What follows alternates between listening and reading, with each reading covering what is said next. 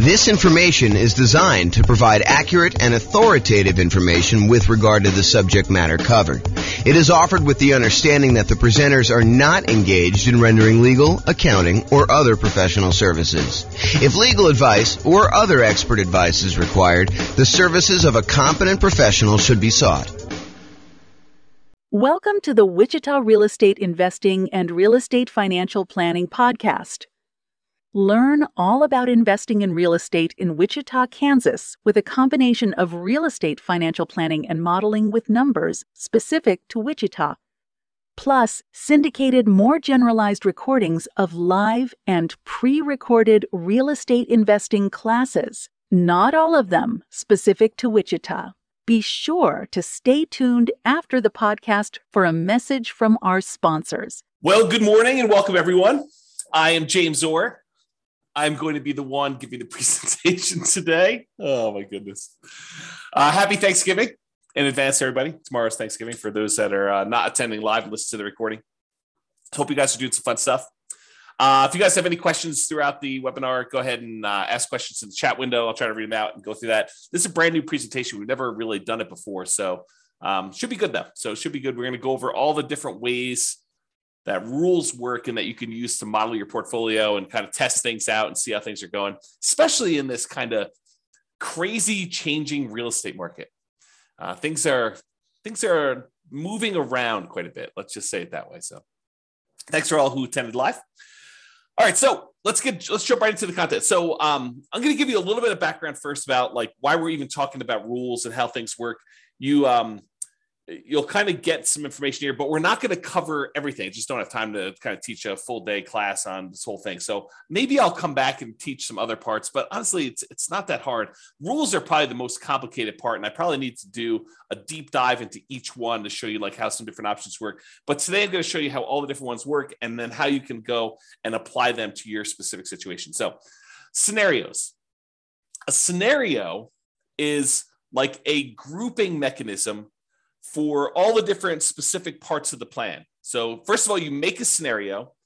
And then once you get all the stuff set up inside your scenario with all the different accounts and all the different properties and all the different rules, then you can make a copy of the entire scenario, change one or two things, and compare them to see how they perform against each other. For example, just a really basic example to give you an idea of like where we're headed with this. You might go create a scenario where you model out your entire investing strategy. You know, I own these particular properties right now. I've got this much money in all these different accounts, and I'm going to buy properties as I come up with down payments until I come up with 10 properties. And then you may say, okay, that's strategy number one, scenario number one. But I want to go ahead and add a variation on this, and I want to see what happens if I decide to pay off my properties faster. And so you might make a copy of that scenario and then add an additional rule to the second scenario that says pay off properties with extra cash flow.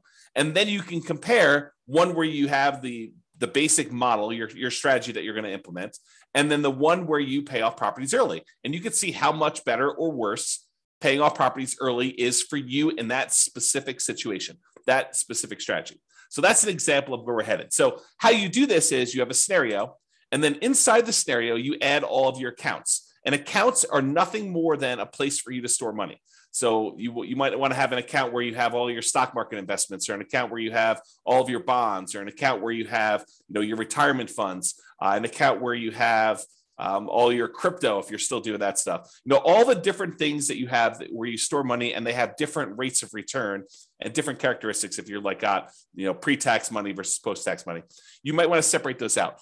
The trick is simplify down so that you only have the maximum number of accounts, the minimum number of accounts that you can before you have to do more. So as one example, if you normally in real life have a separate account for each property, for doing your modeling, you probably don't want to do that. And the reason why is then you got to manage getting money from one account to another account in order to be able to aggregate it to buy your next property. If you just say, look, this represents the sum of all of the property accounts that I have, then you could do it that way. So big picture, you've got the scenario. Now you've got all the different accounts that you've got set up for all the different things. In the beginning, as just like a tip, just make one account.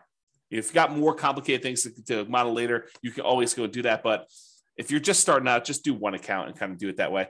And then accounts can also, as kind of like a more advanced side note, an account can also represent things like what a business is worth to you. If you think about it, an account really is just a place to store money. So if you say, this represents a business that I own, it's got about $1 million net worth, and you can go ahead and model the income from it somewhere else, you can sort of do it that way too. Okay, so scenarios, accounts, now you've got properties.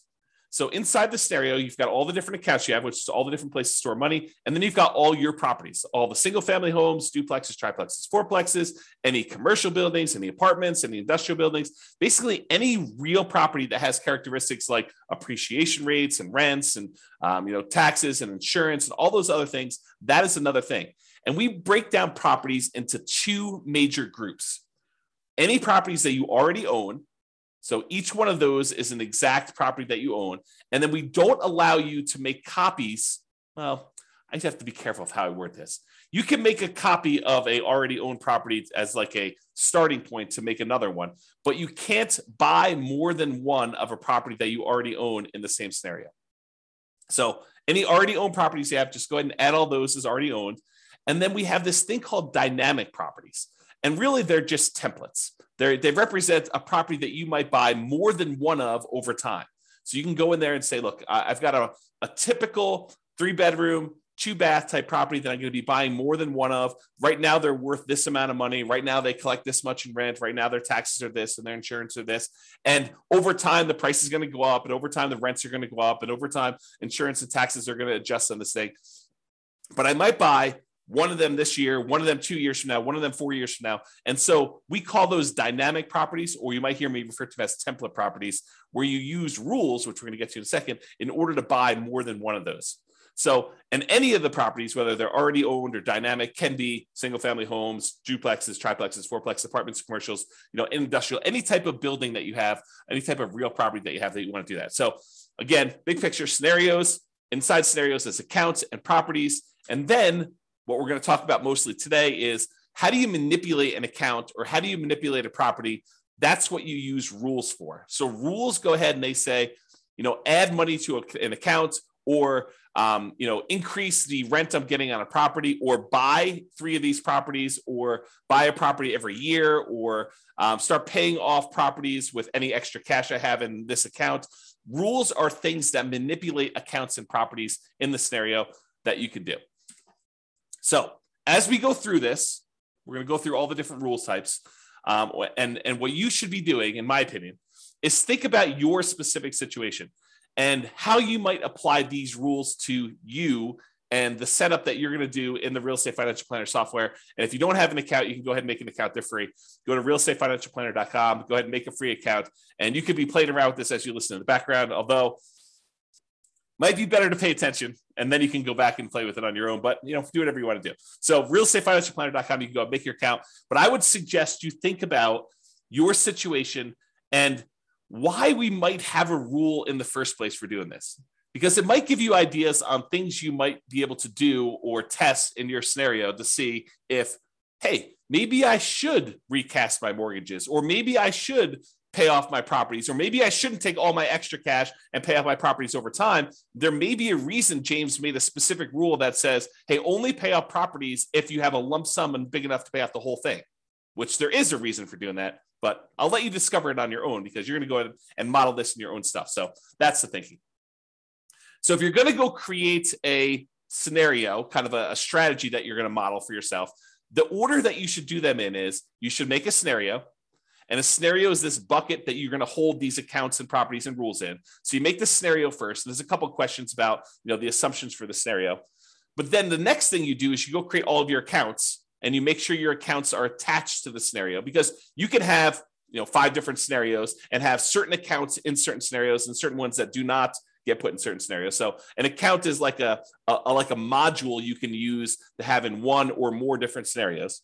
Then once you're done making all your accounts, then I recommend you go make your properties, and your properties are going to reference, where do you want to use as the source for your down payments for your properties, which account, and which account do you want to deposit your rents and get your expenses out of from there. So really, in order to do it in order, you should make scenarios, then you should make your accounts, and then you should make your properties, because the properties are going to use the accounts and you're going to want to put those in the scenarios to do that. So it's helpful to do it in this order. Of course, you can add an account later. You can add a property later. It's not required, but it's helpful if you go ahead and do those in order. And then finally, once you're done making the accounts of the properties, you usually make the rules to manipulate what's happening with the accounts and what's happening with the properties. And today, this morning, we're going to be focused in on step number 4, rules.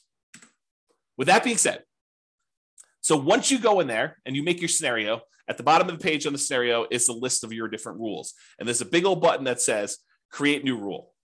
If you click on the button, create new rule, you're going to be shown a page that looks like this monstrosity on the right, which is just a list of all the different rule types that there are. And don't stress, because that is what we're going to be covering today. I'm going to go over what all the different ones mean and how you might use them so that you're not confused when you go in there and you start playing around with different rules. Okay, let me make sure I check my notes. Yeah, so we're going to basically be focused on what the rule does and when you might want to use it. That's what my goal is today, is to kind of talk about what each rule does and when you might want to use it. I'm not going to go into because it would be overwhelming for you. If I went through and I walked you through each of the options for the different rules and how to set it up, not going to do that. Today is going to be, hey, look, here are all the different rules and a whole bunch of different ideas for how you might want to model your own real estate investing strategy, what you should be doing, and to see how it all works out. So when you might want to use it is kind of what we're covering there. Okay. So with that being said, if you notice on this right-hand side, for those that can see the image, if you're listening to the audio, don't stress, I'm going to go over it in detail. But on the right-hand side, there's different groups. There's a group for buying properties, for selling properties, for impacting mortgages, for adjusting scenarios, accounts, and properties, and for other rules. So all I did is I just broke down and I said, hey, these are what the basic groups do. So if you're looking for a rule that does a specific thing, you may want to look under this heading. It's like groups of different rules. So buying properties, there's rules that are all about buying properties. You use these rules to buy dynamic. In other words, the template properties. You do not use these rules to buy anything that's already owned. You either need to have the property in your scenario as already owned, or you do not. So you don't use rules to buy properties that you already own. That's another way for me saying that. So you use these rules for buying properties to buy any template properties. And the template properties, again, are just ones that you've set up that you say, look, I might want to buy a duplex in the future, or 5 duplexes in the future, or an apartment building that looks sort of like this, or 10 apartment buildings that look sort of like this. So you either can make different dynamic properties with slight variations, or you can make one say, yeah, I'm going to be buying properties that sort of look like this, and I'll buy 10 of them, or 5 of them, or 7 of them, or 14 of them, or whatever you want to do. Okay. And you can't buy more than one or buy an already owned property again later in the scenario. I already talked about that. So group number 1, buying properties. Group number 2, selling properties. And we could sell properties in a variety of ways, but these are all the different rules about selling properties. You can sell already owned properties. You can sell template properties. And so these are different rules for saying, look, buy a property, own it for 2 years, then sell it. Buy a property when the return on equity drops below a certain ratio, then sell that, and then use the proceeds using a different rule to buy more of them. So you could do stuff like that. So we're going to have a whole set of rules about selling properties. We have a whole set of rules that impact mortgages, like pay off mortgages with extra cash flow, or pay off mortgages when I have a big lump sum, or pay off mortgages if after doing the calculation, I could then achieve financial independence if I paid off these mortgages, or recast the mortgage. And recasting a mortgage, for those that don't know, is, let's say you have $10,000 that you got a bonus from work or whatever it is, $10,000. If you go down to the bank, let's do this first. If you send in the $10,000 to your mortgage company and you pay down your mortgage by $10,000, your monthly payment does not change. The amount of time you have left on your mortgage comes in. So if you had 20 years left on your mortgage and you paid $10,000, now your mortgage might come in by, you have to do the math because it changes over time, but it might come in by 2 years. Okay. So you have 2 years, you'll pay off your mortgage 2 years faster if you just make the regular payments from then on, if you just sent the $10,000 in. Or with some mortgage companies, you could take that $10,000, you could go into the bank or call them up on the phone and say, look, I would like to recast my mortgage. And they say, okay, if you send us the $10,000, we will go ahead and restructure your mortgage so that it still pays off in the same amount of time, but your monthly payment goes down by, let's call it $100 a month. They do a calculation to figure out what the new math would be so that it pays off still in that same amount of time. And now you can reduce the amount of your monthly payment, improve your cash flow, as an example, by recasting your mortgage. And they may charge you a fee to do that, by the way. They may say, hey, it's $500 to do it, but we'll recast your mortgage. So you pay the $10,000 or you pay $9,500 and they take the $500 out for recasting your mortgage, and they do that. So that's what recasting mortgage is, and there's a rule to do it, which we'll talk about. Or you might have a rule to refinance a property. So we'll talk about that too. Then we have another set of rules for adjusting scenarios or accounts or properties. Let's say, and I'll get into the details, so I'm going to go over all the different rules. But let's say, as an example, you say, hey, at some point in 5 years from now, on whatever that date is, what is today? On Thanksgiving of 2027, I am going to hire a property manager, and then I'm going to have my property management fee go from 0% to 10% in all my properties. Well, you can use a rule that starts 5 years in the future that's go ahead and sets the property management in all your properties to be 10%. That's what you can do by adjusting different values on all these different things. That's just one example.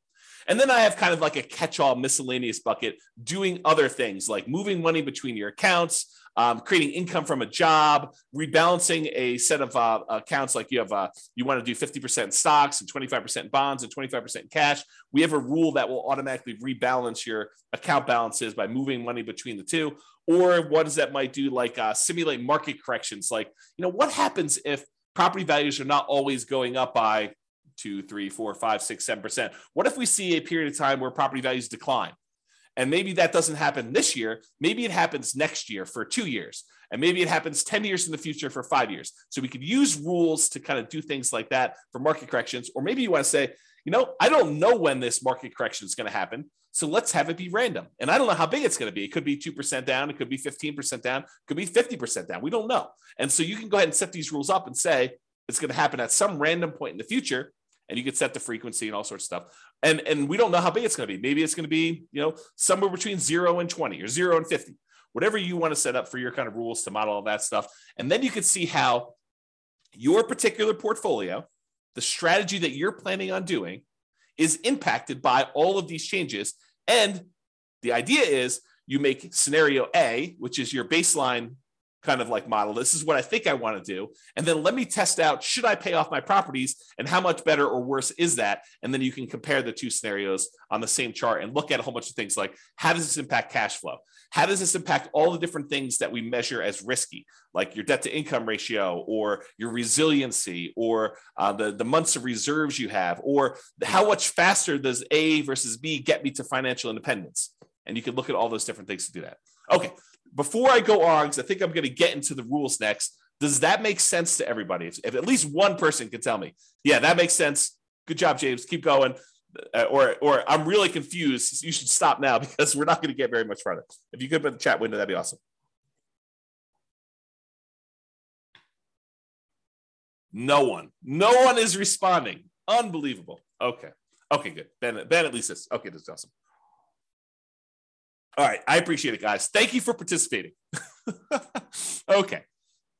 All right, so let's talk about the rules to buy properties. There are two different rules to buy properties. Buy properties on a specific month yearly, or buy a property when an account has a down payment. Okay, yeah, I appreciate that. Someone said, I'm following along, but might get behind if I'm doing something else. Yeah, no worries. Okay, that's cool. Okay, so rules to buy properties. So there's two different rules that we have to buy properties. And you might think, man, you should have a lot more complicated rules than this. Honestly, this really is sort of all we need. You buy a property on a specific monthly yearly. And as an aside, if you're listening to this and you're like, James, how do I do XYZ? And you can't figure it out, just drop me an email.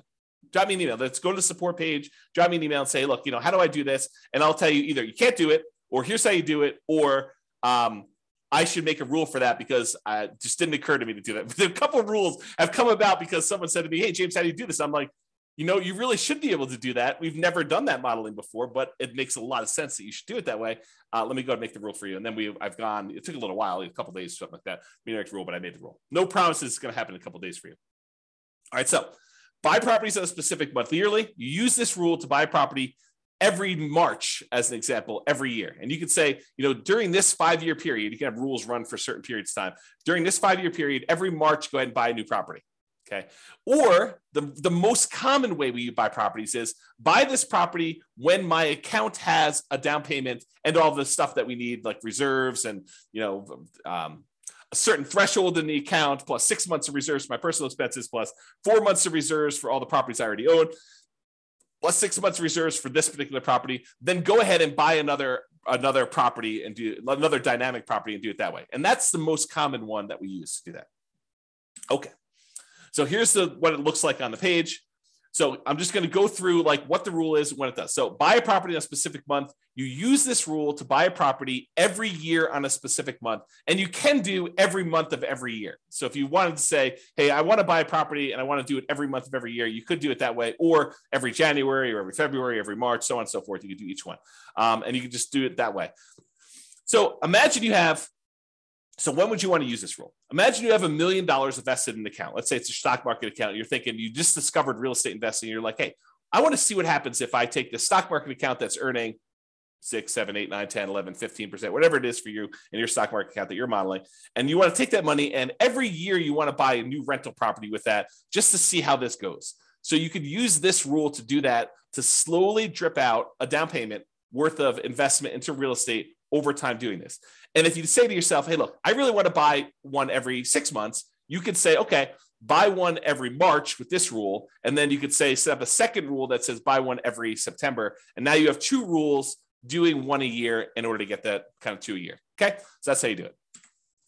All right. So buy a property when account has down payment. This one allows you to buy a property as soon as you have enough for the down payment, plus any closing costs, plus any reserves. And as you can see by the image on the right, there's a lot of options for you to define what this means. So you might want to define, hey, I need to have at least $10,000 in this bank account, adjust for inflation or not adjust for inflation, plus 6 months of reserves for this property, plus 3 months of reserves for all the other properties that I own, each other property that I own, plus 5 months of personal expenses, and then only buy 3 properties with this rule. Stop this rule after I own 3 properties. So there's different things you can do to manipulate this. And there's also stuff you could say, do I want to take into account my debt to income, like make sure that my debt to income is below a certain number? Or you could say, I'm buying creatively. I'm going to go buy properties subject to, or I'm going to go buy properties on lease options. So the debt to income doesn't matter because I'm actually buying an LLC anyway. And so ignore the debt to income ratio on that, or whatever you want to do. Or maybe you say, I have a real estate agent's license, so I'm going to get paid a 3% commission when I buy these, or go ahead and take a 3% discount. And so you could do all these different variations on this stuff with this rule. Or maybe you say, look, I want to buy properties, but if I can do cash out refinances on the other properties I own, if they're below 75% debt to income, or 75% loan to value, then I can go ahead and say, do cash out refinances to do it. So it's very flexible in all the different ways you can use it, but realize that's what you do. So when might you want to use this?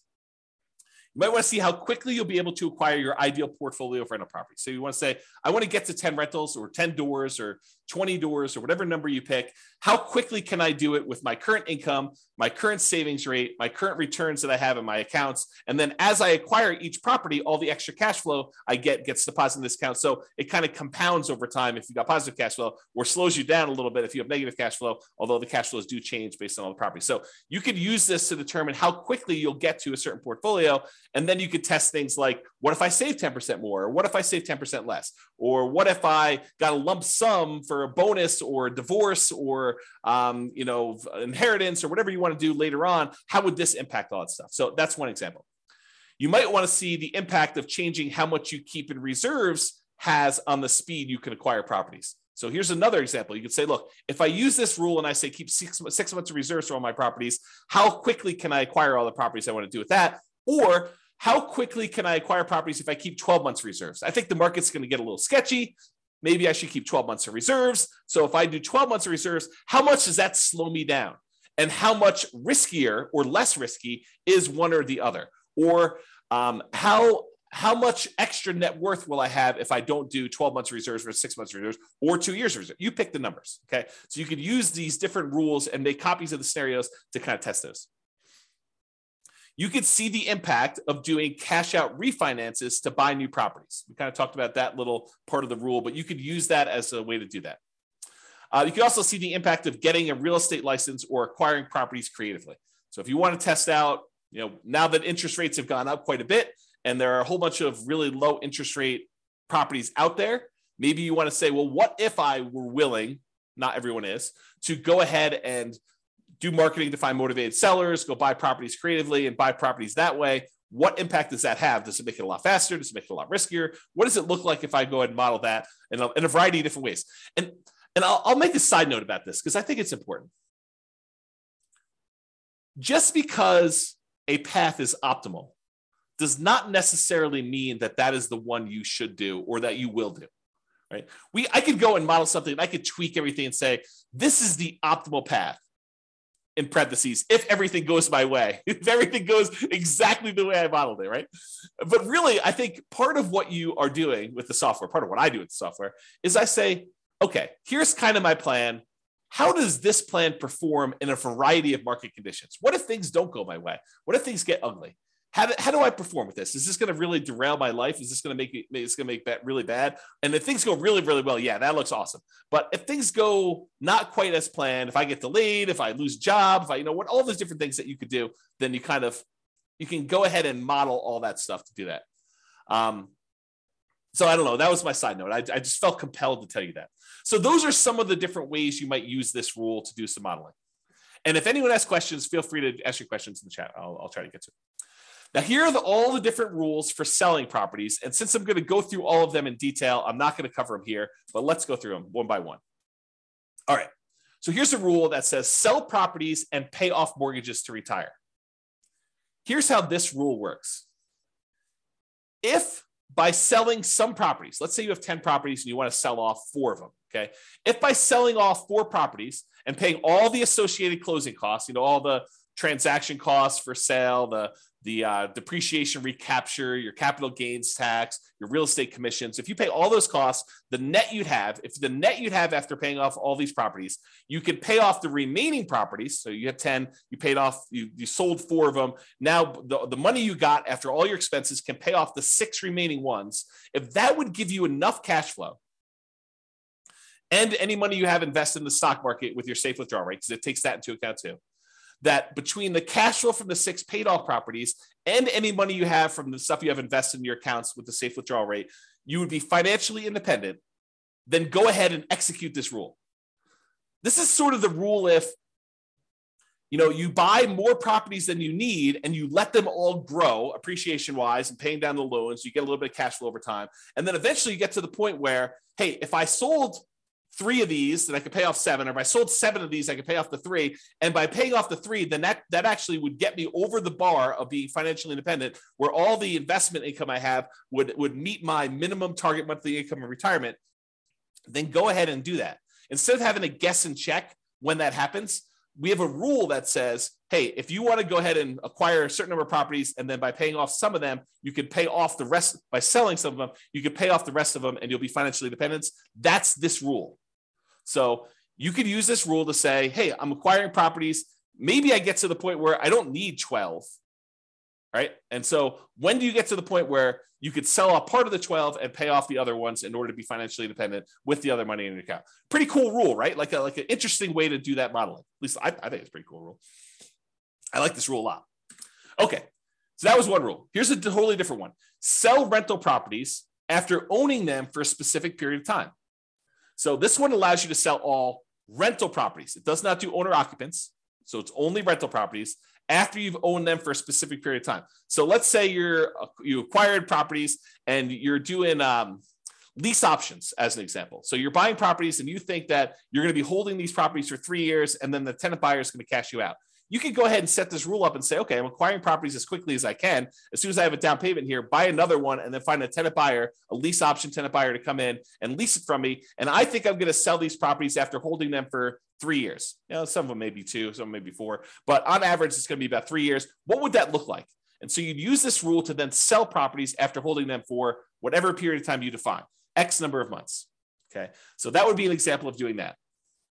So, and by the way, this one is for rental properties. It's not for owner occupant property. So if you're thinking to yourself, hey, look, I might want to use this rule to live in a property for 2 years to get the tax advantages of like 2 out of the last 5-year tax advantages where you don't have to pay capital gains up to certain limitations on that.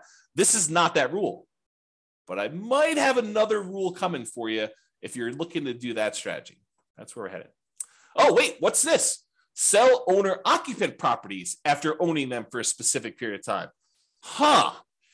Well, maybe this is that rule that I was just talking about.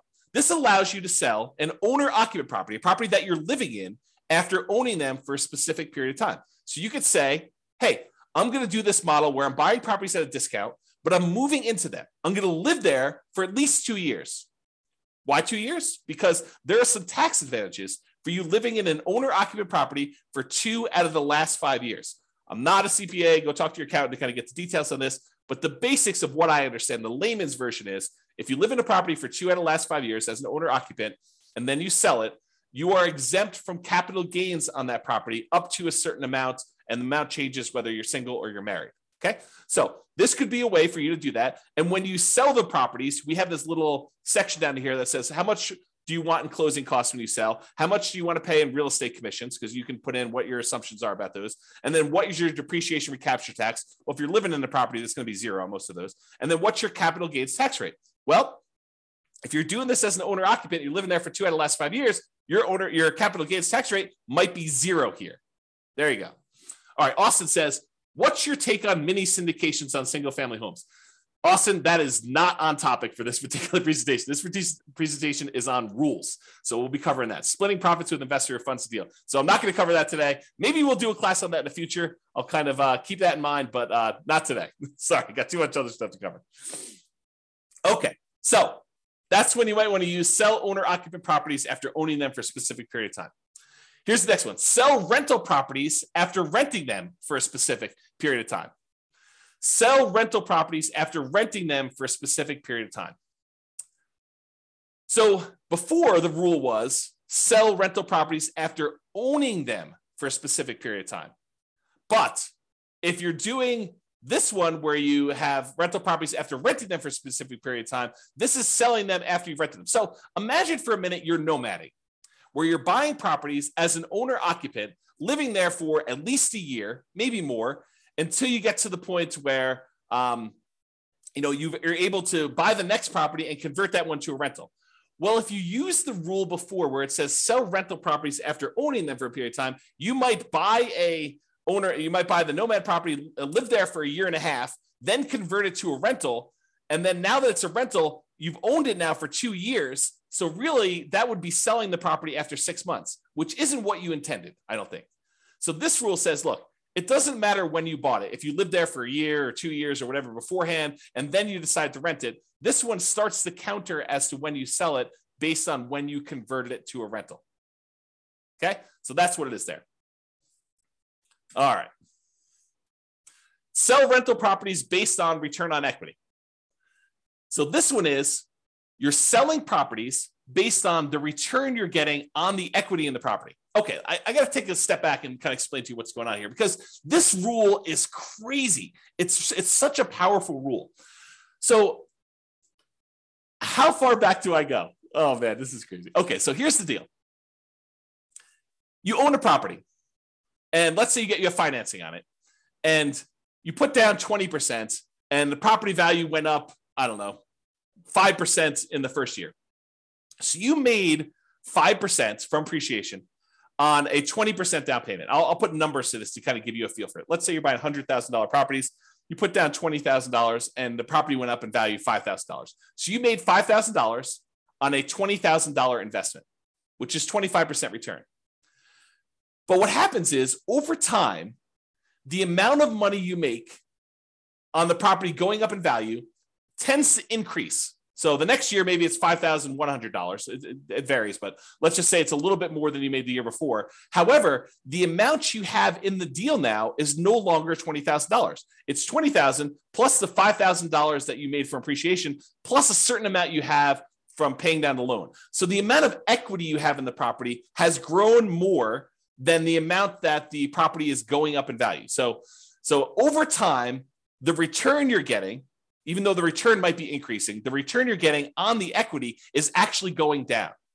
The amount you make on the property compared to how much you have invested in the deal is actually going down over time. So the return on equity on a property from appreciation, from debt pay down, from cash flow, and from the tax benefits of depreciation. Like all four areas of return, they tend to go down in aggregate. Some of them go up a little bit over time. Some of them actually go down. Some of them stay the same.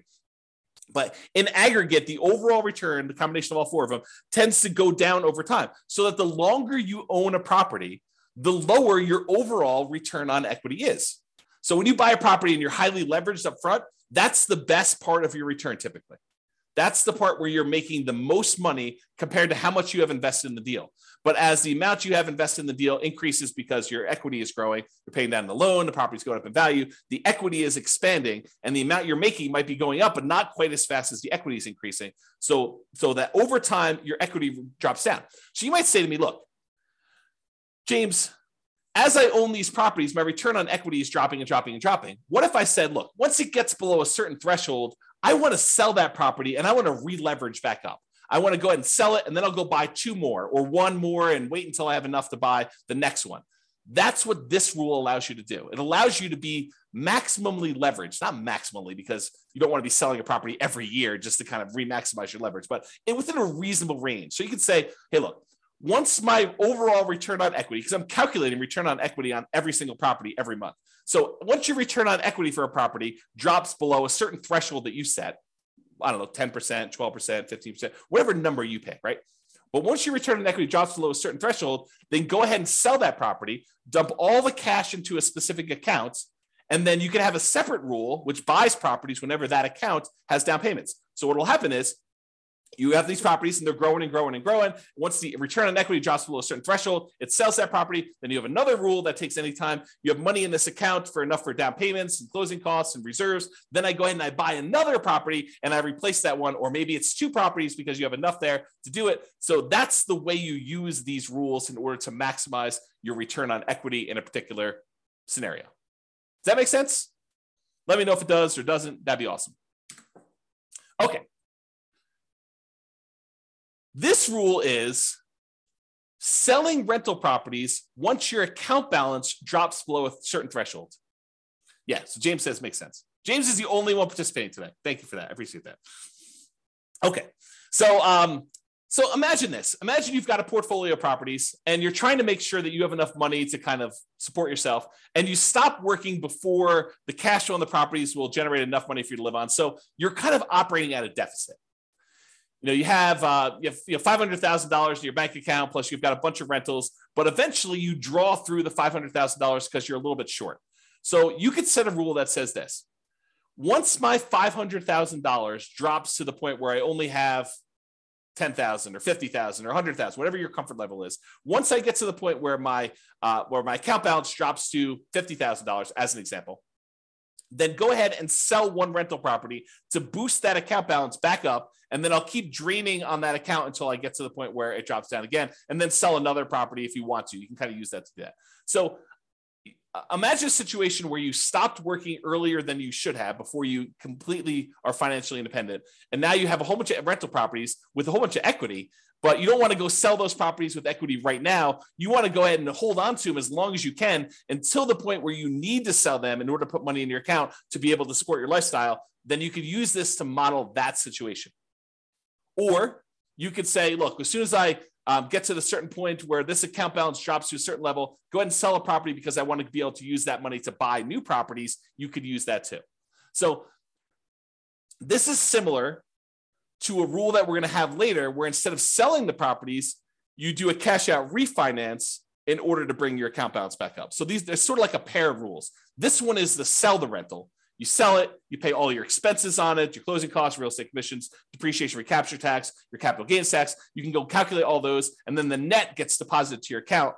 Or, which we'll get to here in a second, there's a similar rule that says, once my account balance drops below whatever threshold you set, then go ahead and do a cash out refinance to get to those. I did a whole class where we really use these rules a lot. I compared a person who lived in a really high cash flow market to a person who lived in a really high appreciation market. And I showed that while it's a lot easier to get to the place you want to be when you're in a really high cash flow market, you can get there in these really high appreciation markets with a combination of selling properties or doing cash out refinances. But there's some complications with the cash out refinance, which I talk about that in that 2-hour class. But I think the name of that class was cash flow versus appreciation.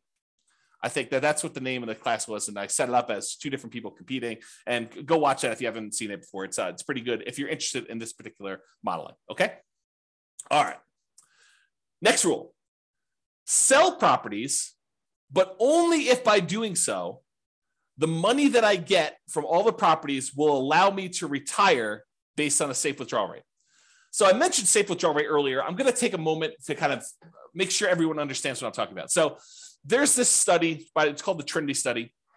And what it basically did is it went back through historical stock market rates of return. And it said, if you only take out 4% of your of the amount of assets you have invested in stocks and bonds, then the likelihood of you running out of money in a 30-year retirement period was really, really low. That's the basics of the study. And so what they called that 4% was a safe withdrawal rate. And I'm using safe in quotes because there's been some arguments that it's really not so safe. There's been arguments by the guy who came up with it that it could be a lot higher than 4%. So really this idea is, if you have a certain amount of money invested in stocks and bonds and maybe some cash, what percentage of that portfolio, if you have $1 million, what percentage of the $1 million can you take out each year where you are where you are not very likely to run out of money? That's what a safe withdrawal rate is. So you've defined what your safe withdrawal rate is in the software. You basically say, my safe withdrawal rate is 4% or 3% or 5% or whatever number makes sense to you. And you can test these things, right? You can go ahead and run a scenario at 4, you run a scenario at 5. What difference does it make? Run a scenario at 4, run a scenario at 3, maybe do some market corrections in there to see how that plays out. You can do all this stuff. But this rule says, look, I've got a bunch of rental properties, and maybe I have a little bit of money invested in the stock market right now in one of the accounts in there. And so what I want to do is I want to check each year and say, hey, look, if I sold all these rentals and I paid, closing costs, I paid real estate commissions if I've got any, I paid my depreciation recapture tax if I've got any, I paid my capital gains tax if I've got any, if I paid all those expenses on it, the net amount of money that I would take and I would deposit into my account balance, invest in the stock market. If I did that, would the money in the stock market allow me to retire? Would my safe withdrawal rate for the amount of money I have in the stock market allow me to be financially independent? And if so, go ahead and sell the properties. Kind of a cool rule, right? You basically have all these properties you've acquired. What if you took them all and you sold them? Could you actually achieve financial independence? And this rule tends to come up. I probably should do a class on this. This rule tends to come up when you're in a market where the cash flow you're getting, the cash on cash return you're getting, or it's actually the cash on cash return on equity you're getting, is less than your safe withdrawal rate. Right? Because in that way, the money you're getting, the cash flow you're getting on the property you have is actually lower than your safe withdrawal rate. You'd be better taking that money and investing in the stock market according to this rule. And then who knows what will happen in real life. But at least in the mathematics of it, that it'd be better for you to actually be investing in the stock market than in rental properties, which can happen depending on your market and your situation and what you've got set up there. Okay? So that's that rule. Kind of a cool one. All right. What about properties that you already own? And you said, look, I planned on selling this property next Christmas anyway. I lived in it for 2 years and now we're going to sell it so I can get a partial exemption on the capital gains. The period of time that I lived in it, I can get an exemption on that capital gains because I had the 2 out of the last 5 years. And a lot of people think that if they lived in it for 2 out of the last 5 years, they get a full exemption on it. But you may want to talk to your accountant before you put that on your tax return, because I'm pretty sure that it's not what you think it is, if that's what you thought it was. So anyway, you lived there for 2 years. You're going to sell it before the 5-year point. You're like, oh, this is great. I'm going to go ahead and do that. You can go ahead and set a rule up to say, sell this particular property that I already owned on this date in the scenario. Really simple rule for doing that. All right. Those are all the different rules on selling properties. Some pretty cool ones. Some kind of like really straight down the middle, generic sort of things, right? Now, let's talk about rules that impact mortgages. We'll go through all these one by one. Just knocked the headphones off my head accidentally. All right, so pay down loans with cash flow. So maybe your strategy is, I've got all these rental properties. They're producing a bunch of extra cash flow. Maybe I've got some savings from my job and that's got some extra cash flow. I want to keep a certain amount of reserves, but anything over that amount I have in reserves, I want to take that money and I want to pay off mortgages with them. That's what this rule is about.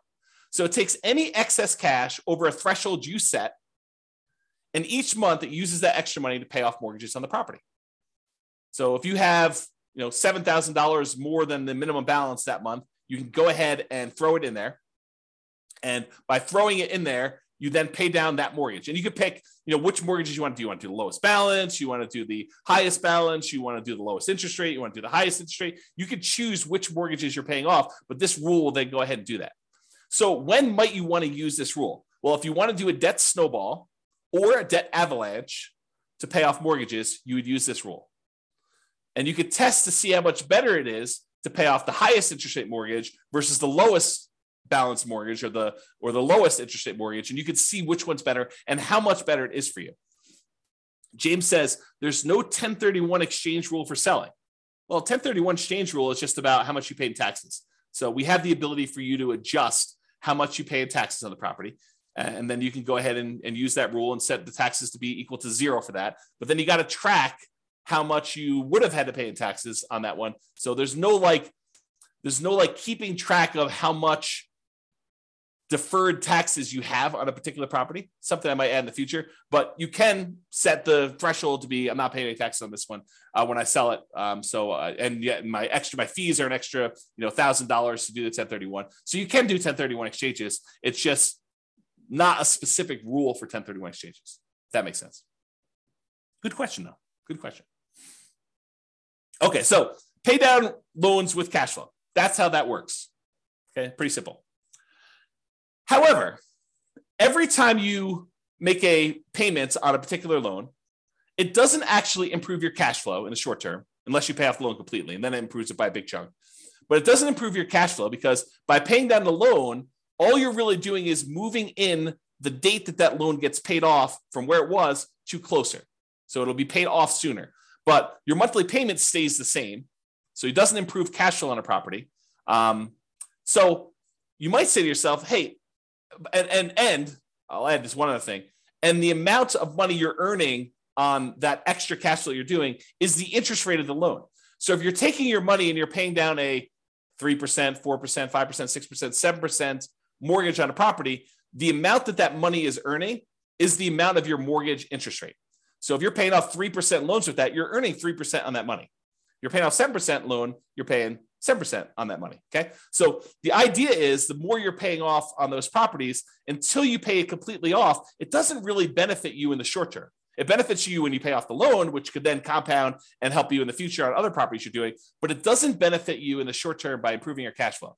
And so you might say to yourself, well, why would I go take this extra money that doesn't help me in the short term? Why don't I let that grow in something else I'm invested in, like either more rental properties or stock market or I don't know, whatever you want to do, crypto, bonds, whatever you want to do there, hard money lending.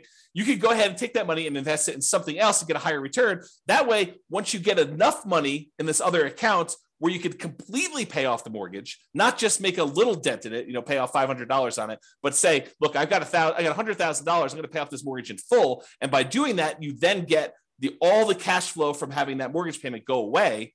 That's what this rule does. So this rule says, look, only pay off a mortgage when I can pay it off in full from a specific account. So it tests to see if the amount you have in your account plus whatever threshold you have there. So look, always keep $15,000 in this account, but if I've got enough to pay off a mortgage and remain $15,000 in this account, then go ahead and pay off the mortgage. So that's what this rule allows you to do. And then which mortgage you want to do, the lowest balance, the highest balance, the lowest interest rate, the highest interest rate, whatever one you want to do, and it'll kind of do which properties you want to do it that way. But this allows you to go ahead and say, keep this money invested in whatever, the stock market, bonds, until I have enough to pay off the mortgage, and then do that. Kind of a cool rule.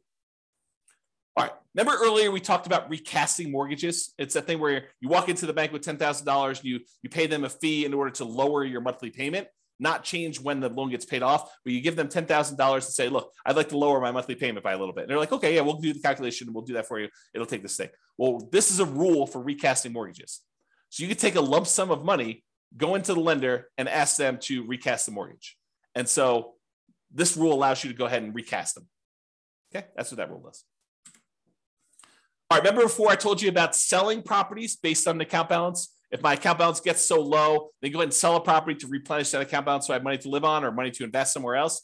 This is the kind of sister rule for that, cash out refi based on account balance. So when your account balance gets to a certain point where it's really, really low, then go ahead and do a cash out refinance on a property, pull all that money out, deposit it into the account, and you'll be able to then have all the money in that particular account to use to do whatever you want with. Okay. So I think I have here, when would you want to use it? If you're modeling a situation where you're stopped working before your cash flow is enough to support your lifestyle, you might need to cash out refi properties from time to time to provide living expenses to kind of make up for that difference. Or use the equity properties to occasionally fund the purchase of new properties by refinancing. So you could say, look, once I get to this low account balance, go ahead and do a refi on a property to get the account balance up to where I can do a new purchase. Kind of an interesting rule. All right. So this leads me to explain this interesting concept. And so I need to explain it to you, but I'm going to take a drink first. All right. So imagine you said to yourself, look, I really want to earn, I don't know, $10,000 a month. And if I was earning $10,000 a month, I would consider myself financially independent. Because $10,000 a month would be able to cover all of my personal expenses, including the mortgage I have on my owner-occupant property, and anything else I need, right? So $10,000 a month, that's my number. That's my target income to be financially independent, target income in retirement.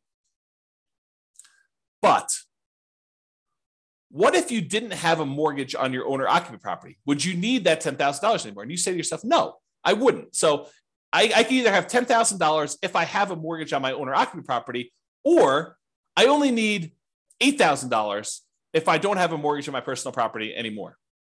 And so the software allows you to select whether or not to move your financial independence number down when you pay off your owner-occupant mortgage or not. And so if you have that triggered, which is in the scenario section, this rule becomes super interesting, because what this rule says is, look, if I'm close to my $10,000 a month number, my target monthly income number in retirement, but I have enough cash in my account balance or stocks or whatever it is in my account balance that I could pay off my owner-occupant mortgage, and if I did that, I would be financially independent, then go ahead and do it. So this is a situation where the passive income you have coming in from your stocks and all the cash flow on all the rental properties is really close to your number. It's at 80% or 85%.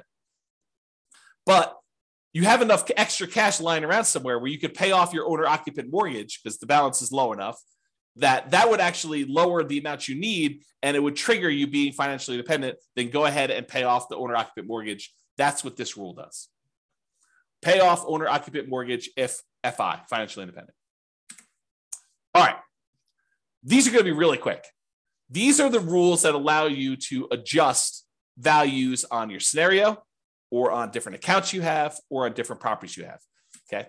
So set value on scenarios. What this rule does, it allows you to change any values you defined for the scenario at different points in the scenario. So originally you thought your safe withdrawal rate was going to be 4%, but 10 years later you say, hey, look, now I want my safe withdrawal rate to be 3%. You'd use this rule to run 10 years later and change your safe withdrawal rate number from 4% to 3%, as an example. Or you defined your refinance mortgage interest rate in your scenario as 5%, which is low now, but at the time seemed reasonable. And now you're like, look, in the future, I want this to be 7%. You can use that to change that too. You can use this set value on scenarios to do it at some point in the future. Or you want to say, hey, look, my minimum target monthly income retirement threshold is now $4,000, but I want it to be $5,000 in 5 years from now. You can do stuff like that. Or your safe withdrawal rate number, as I use as an example. This is that rule that allows you to do that. The set value on accounts does the same idea on accounts, though. So let's say you were earning 1% on savings at the start of the scenario, but you think that's abnormally low. And by 3 years in the future, that should really be at least 2% or 3%. You could use this rule to say, set the value on the account, set the return I'm getting on that account to go from 1% to 3 years later and on to be 3%. Or you say, I want to set it to 1% now, but a year from now, I want it to be 2%. And a year from then, I want it to be 3%. And then you could use it to do stuff like that. Or the other thing it could do is you could set it to be a random number. You could say, look, the return on my savings account is going to be somewhere between 1% and 3%. Have it change monthly by somewhere between this range, or add a little bit to it or subtract a little bit to it each month. You could do a whole bunch of things with making it random to simulate the stock market or what you're getting on savings, or what your business return might be if you're using an account to store kind of business stuff or bonds or anything like that. So you can use it to do random numbers as well if you wanted to.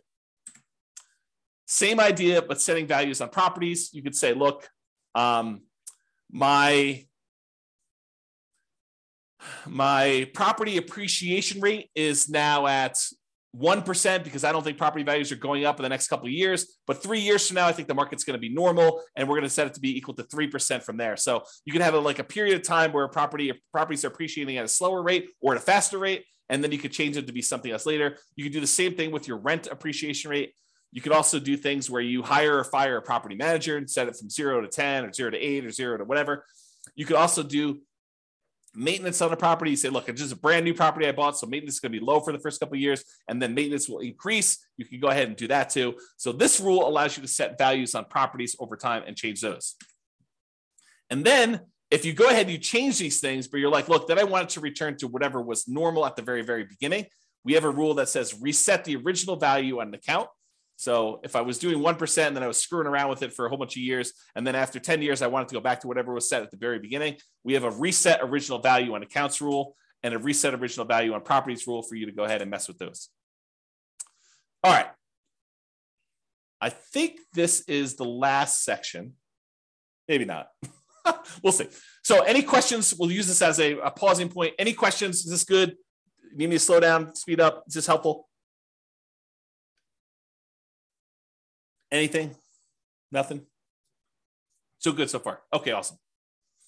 Again, James is the only one participating. I appreciate that, James. Everyone else is sort of just, I don't know, voyeurism or whatever they call it when you kind of just watch things. Okay, cool. All right. So here are a whole bunch of rules that do other things. So add to or subtract from the account balance. Let's say you're like, hey, look, I got this account. I know I'm going to get a bonus that's going to come in, a one-time deal or an inheritance that's going to come in at 16 months in the future. I want to be able to have a way for you to add a lump sum to your account or pull a lump sum out and say, look, I know that I'm going to have this big payoff for a lawsuit or something like that. I'm going to need to pay out a certain amount of money. Then I can go ahead and subtract this amount of money from my account at that point in the future. Or you're going to have a series of expenses like college tuition for kids. You could use a rule like this to model, I'm going to have this come out on this date. I'm going to have 2 kids going to college at this point, so I need to have this much money. And you could use them to kind of move money in and out for these irregular expenses to do that. Or you pay a certain amount on installment sale of a business or from a lottery winnings or whatever. You can use that to do all that stuff. All right, transfer money between accounts. So you have money in the retirement accounts, or you have money in a regular account that you want to move to a retirement account. You can move money around between accounts using this rule. Or you have money in your rental property account and you want to use that to invest in your tax-deferred retirement account. You can move money from those things. Or you want to pull money out of one account when a certain account drops below a certain threshold. So you say to yourself, look, I have this reserves savings account that I'm never going to use unless my account drops really low in this other account. Just go ahead and move them when something happens to do that. So you can set up those rules to do those things. All right, here's that market correction rule I was telling you about. So this allows you to model what could happen if your market corrects. If your account balance or your properties all are affected by these things, you could do that. So this allows you to change the amount that is in accounts that you select. So it doesn't have to be all of them. Like a savings account may not be affected, but a stock market account might be affected by a market correction. And which properties you want to have impacted by this thing, and then by how much. And you can have some of these be random. So you can have how frequently it happens be random, or you can have the amount that it declines be random. And if you need to do one random and one static, you can have 2 of these rules running and only impacting one or different things to do that. So that's all about different market corrections. And if you're really trying to see how resilient your portfolio is to different market corrections, this is what you want to be playing with. You want to be able to see, okay, I'm going to do this strategy. And the strategy sounds awesome, right? I'm going to be buying properties and maximizing my loan to value and minimizing the amount of money I have in a deal and keeping really, really low reserves to kind of make it go really, really well. Well, let's see how that performs with market corrections.